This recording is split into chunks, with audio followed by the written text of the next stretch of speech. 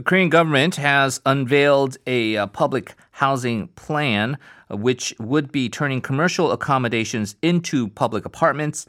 The response has been largely positive, although some are concerned about whether this scheme can actually address the recent 전세 shortage problem.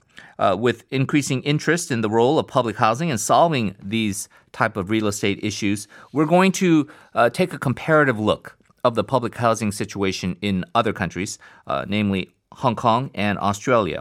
So first, with Hong Kong, we welcome on the line Professor Richard Wong, Chair of Economics, and Philip Wong, Kennedy Wong Professor in Political Economy at the University of Hong Kong, joining us on the line. Hello. Hello, morning. Good morning to you, Professor Wong. Thank you very much for joining us. First question, what are the major problems faced by Hong Kong residents in terms of housing? Well, it has always been a shortage of housing stemming from immigration. In the past 30 to 40 years, Hong Kong population increased by 2 million, mostly through immigration from the mainland in terms of family reunion. Hong Kong's population is now 7.5 million. So there is a shortage of housing, and therefore property prices and rents have risen. Part of the solution the government had attempted is to build public housing, public rental housing to accommodate it. But housing shortage is not the key problem because as a result of rising property prices, due to a variety of global factors, one of the results has been a great inequality in wealth. Those who already own private housing has experienced a huge capital gain over the last 30 to 40 years, whereas those without housing, in particular those who live in public rental housing in Hong Kong, is sort of locked out of the opportunity to have capital gain, and others who are waiting to have homes, young families particularly, find private housing unaffordable, and then the supply of public rental housing is not sufficient. Right. One thing that is a big problem here in Korea has been rampant real estate speculation. Would you say real estate speculation is a social problem in Hong Kong as serious? When property prices rise, particularly in the last 30 to 40 years, except for the Asian financial crisis, with low interest rates, particularly low interest rates that have prevailed for the last 12 years since 2008, speculation is just a natural outcome. I do not think speculation drive up housing prices. It is basically low interest rates and, of course, shortage. Now, you can never increase housing enough to meet demand as long as you have very low interest rates, right? Because low interest rates drive property prices up, and people would like to benefit from rising housing prices by becoming a homeowner. So this is I would not see speculation as the cause, but rather the consequence. You mentioned public rental housing in Hong Kong. Could you explain how it works, and would you say it's been successful? Is there room for improvement? I think the public rental housing in Hong Kong, about 32% of all households live in public rental housing. These are very low rent housing. Typically, it will be about 80% lower than market rent. So it becomes very affordable to people who are without means. Mm-hmm.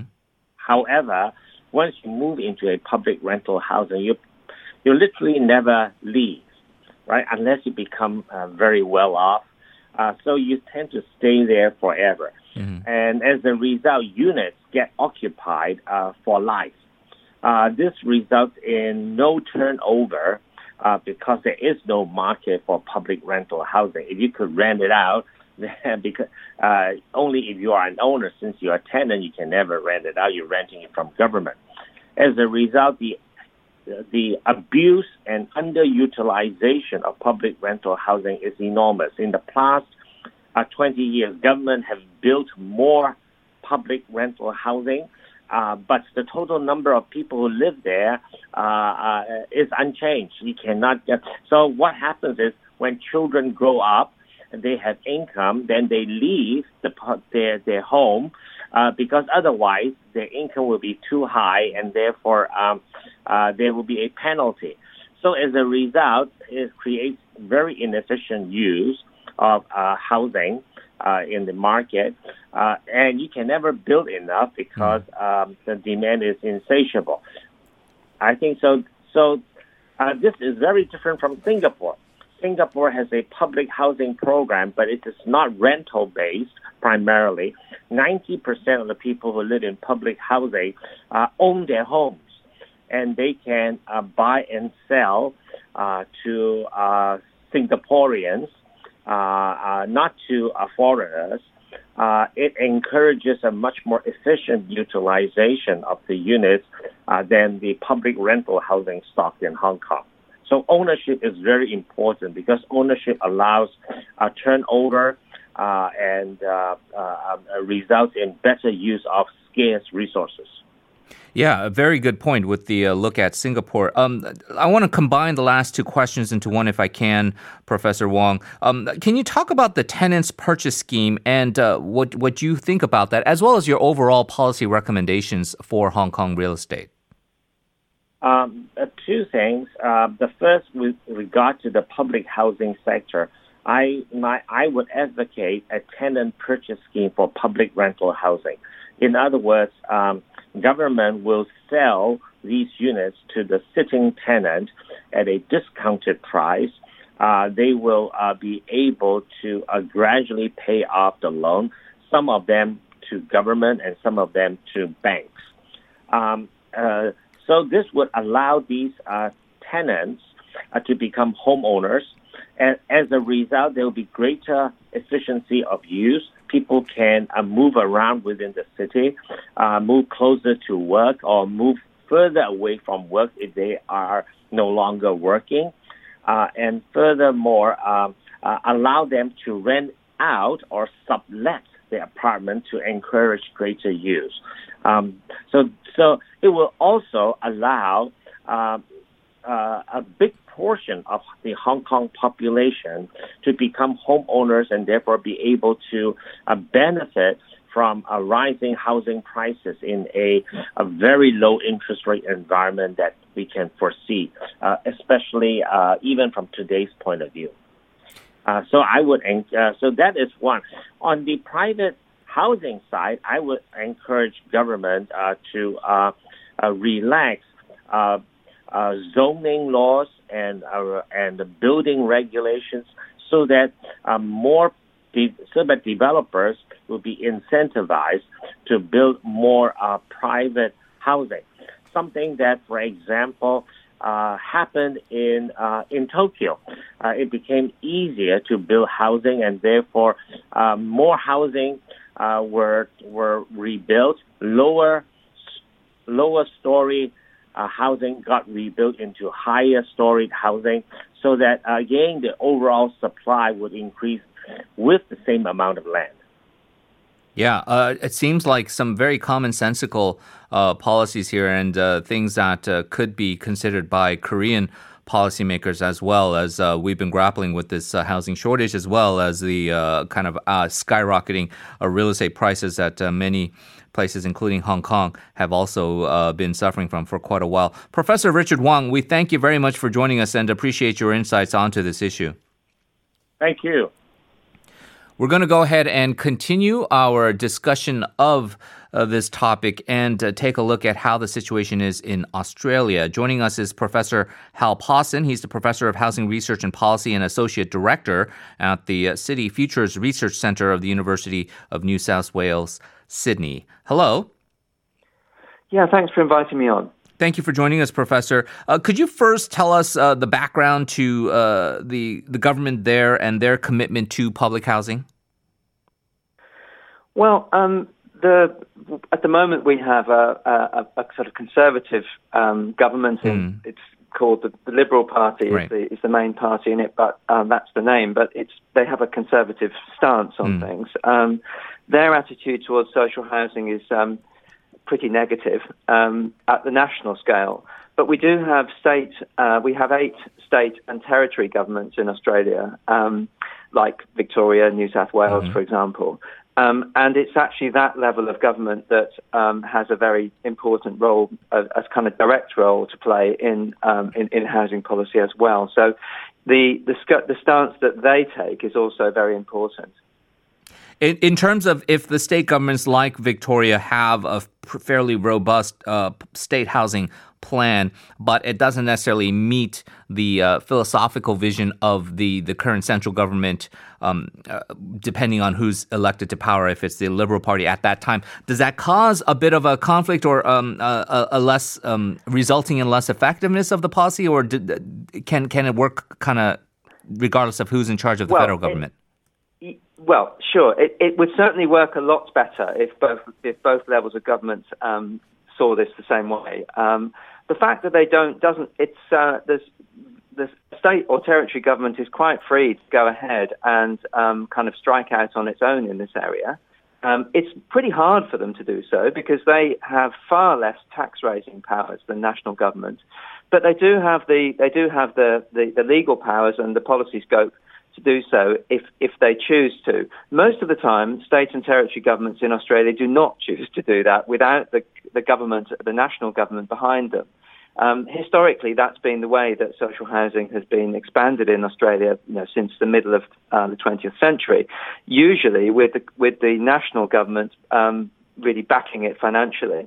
However, what we've seen in the last couple of weeks is a really quite extraordinary move from Victoria's state government, following on from a second wave of COVID-19 in Victoria, which was far, far worse than in any other part of Australia. They've now got on top of that and now got to the position of having no community transmission for over a month. And in the process of bringing down the infection, they also planned a very ambitious stimulus investment program that includes a very big commitment to a social housing construction program over the next 4 years, on a quite unprecedented scale for a state or territory government in Australia.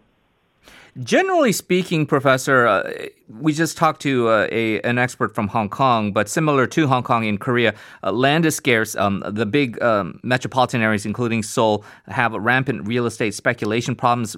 Prices are sky high. Supply is low. It doesn't meet demand.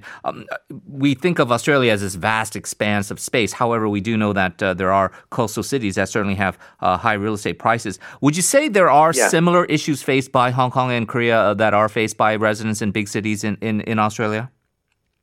Well, yes, because the crucial question is not just about how much land exists within your borders as a country or a city-state in Hong Kong's case, but it's also how much land is accessible, how much land is developable. Right. And it's all very well to have immense uninhabited parts of Australia, but there's no housing market there. The issue in Australia's big cities is developable housing land that is not so far from the centre of these cities where most employment is located. Right. That it's really not viable to build there. So it's a kind of complex problem of investing sufficiently in infrastructure as well. To enable the outer parts of cities to be closer, travel time to be reasonable to places where people can work. So we do, surprisingly, considering that, yes, you're right, it's an absolutely huge country, but surprisingly, perhaps Australia does still have a big issue about pressure on land and on resulting in very expensive land prices. And one of the ways to fix this, could you tell us a little bit more about the so-called SHARP proposal and what people have advocated for as far as a policy that the federal government could adopt? Yeah, so the SHARP proposal is social housing acceleration and renovation program, I think is what it stands for. And that's been put forward by affordable housing industry interests and advocates for low-income groups to propose a big program to do two things, to help the country recover from the recession that's resulted from COVID-19, and also to begin to restore a very long period, or bounce back from a very long period, 25 years or so really, where Australia has pretty much stopped investing in social housing at all. And as a result of that, the provision of social housing in Australia has been drifting down and down in percentage terms of the housing stock, so that it's dropped to less than half what's provided in Korea, for example. So nationally, we're down between 4 and 5% of all our housing now being social housing. I think the figure for Korea is more like 9%. Yeah. Some European countries like the UK, it's up near 20%. So it's become very shrunken over time, and that's actually one of the reasons why the Victorian government has come forward with this unprecedented proposal, which is a kind of state-level version of the SHARP plan, which you just mentioned. The SHARP plan being a national program.